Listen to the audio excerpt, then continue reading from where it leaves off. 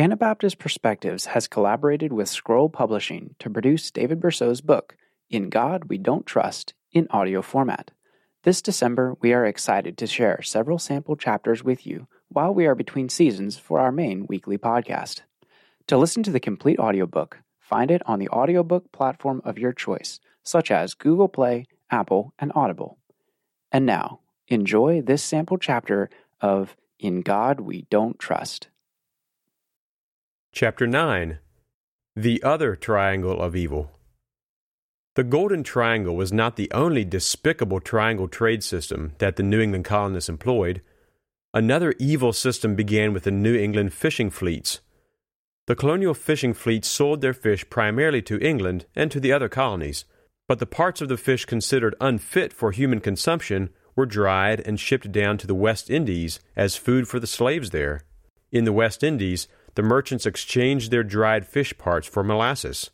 This molasses was then shipped to New England to be made into rum. The third leg of this second triangle of evil was to trade this New England rum to the Indians in exchange for furs.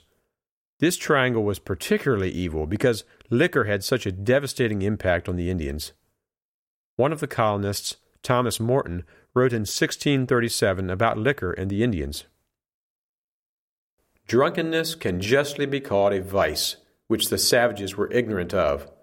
Yet the benefit to the settler that comes from the sale of strong liquor to the savages is very great, as the savages are much taken with the delight of it. For they will pawn their wits to purchase the acquaintance of it. But they say, if I come to the northern parts of the country, that is, New England, I shall have no trade if I will not supply them with lusty liquors. It is the life of the trade in all those parts. So before the white man came to New England, the Indians knew nothing of alcoholism and drunkenness. The Puritans and Pilgrims introduced liquor to the Indians, and then they used the Indians' new weakness for alcohol to their commercial advantage. I don't know if it's a matter of genetics or culture, but from the days of the first American colonists through today, Indians have had a huge weakness for alcohol. They develop an addiction to alcohol easier than most races, and they tend to drink themselves into drunken stupors. In colonial times, Indians didn't have the technical knowledge to make their own distilled liquors such as rum and whiskey. Distilled liquor, often referred to as hard liquor, is created by boiling a fermented mixture and then trapping and condensing the alcohol vapors to create a drink that has a much higher amount of alcohol than could be produced naturally. The Indians were totally dependent on the white settlers for their hard liquor, and the settlers turned it into a profitable enterprise. In addition to commerce, the white settlers often used the inducement of liquor to negotiate treaties with the Indians, which typically worked to the disadvantage of the Indians. In his autobiography, Benjamin Franklin describes a treaty that he helped to negotiate with the Indians with a promise of liquor once the treaty was signed. As those people are extremely apt to get drunk, and, when so, are very quarrelsome and disorderly, we strictly forbade the selling of any liquor to them. And when they complained of this restriction, we told them that if they would continue sober during the treaty, we would give them plenty of rum when business was over. They promised this, and they kept their promise because otherwise they could get no liquor. The treaty was conducted very orderly, and it concluded to mutual satisfaction. Then they claimed and received the rum. This was in the afternoon. They were near 100 men, women, and children, and were lodged in temporary cabins, built in the form of a square just outside the town. In the evening, hearing a great noise among them, the commissioners walked out to see what was the matter. We found they had made a great bonfire in the middle of the square. They were all drunk, men and women, quarreling and fighting, their dark-colored bodies, half naked, seen only by the gloomy light of the bonfire, running after and beating one another with firebrands, accompanied by their horrid yelling, formed a scene the most resembling our ideas of hell that could well be imagined. There was no appeasing the tumult, and we retired to our lodging. At midnight a number of them came thundering at our door, demanding more rum, of which we took no notice. This Indian weakness for alcohol is still with us today. Some years ago, I flew into Guatemala City to attend language school in Antigua. Guatemala still has a large Indian population. I arrived in Guatemala City late at night, and a driver from the language school had met me at the airport. As we were driving on the freeway, I suddenly noticed some sort of object lying on the freeway and yelled, "Look out!" The driver immediately swerved, narrowly missing the object. He then slammed on his brakes and backed up to see what it was. To our amazement, we discovered that the object lying in the freeway was a drunken Indian. He was alive, but he had drunk himself into such a stupor that he had passed out in the middle of the freeway. The praiseworthy side of colonial life. In these past few chapters, we've been looking at the dark side of American history, the areas in which the colonists failed to trust in God. These matters represent the part of colonial America that Christian textbooks, and sometimes secular textbooks, don't like to discuss. They are the parts of history that God would no doubt have included if He had inspired someone to write a history about colonial America. And they stand in contrast to the popular Christian myth that colonial America was a nation of saintly farmers and godly merchants whose primary concern in life was to serve their God.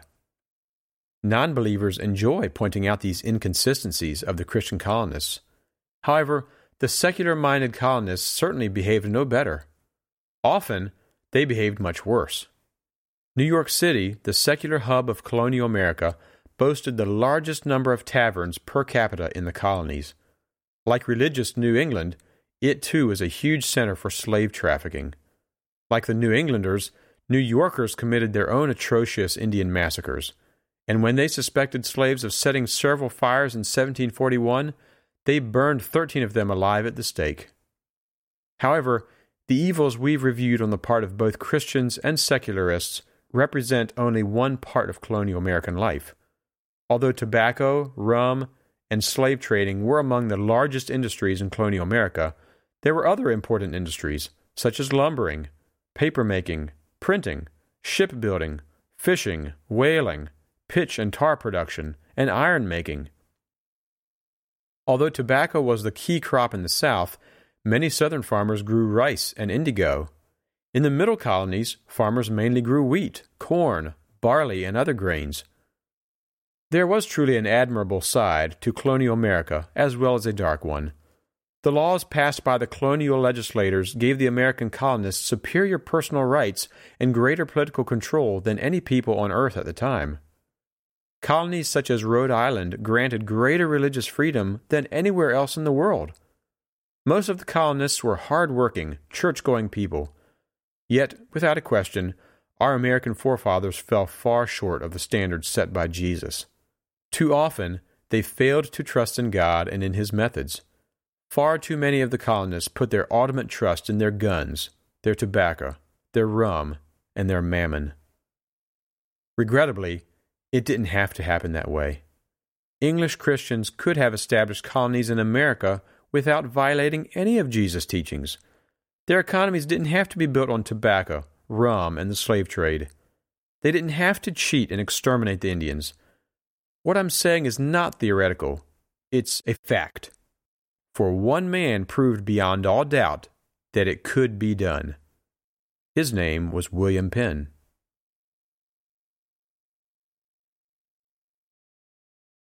Thank you for listening to Anabaptist Perspectives. Your listening and sharing this with friends helps more people find our episodes.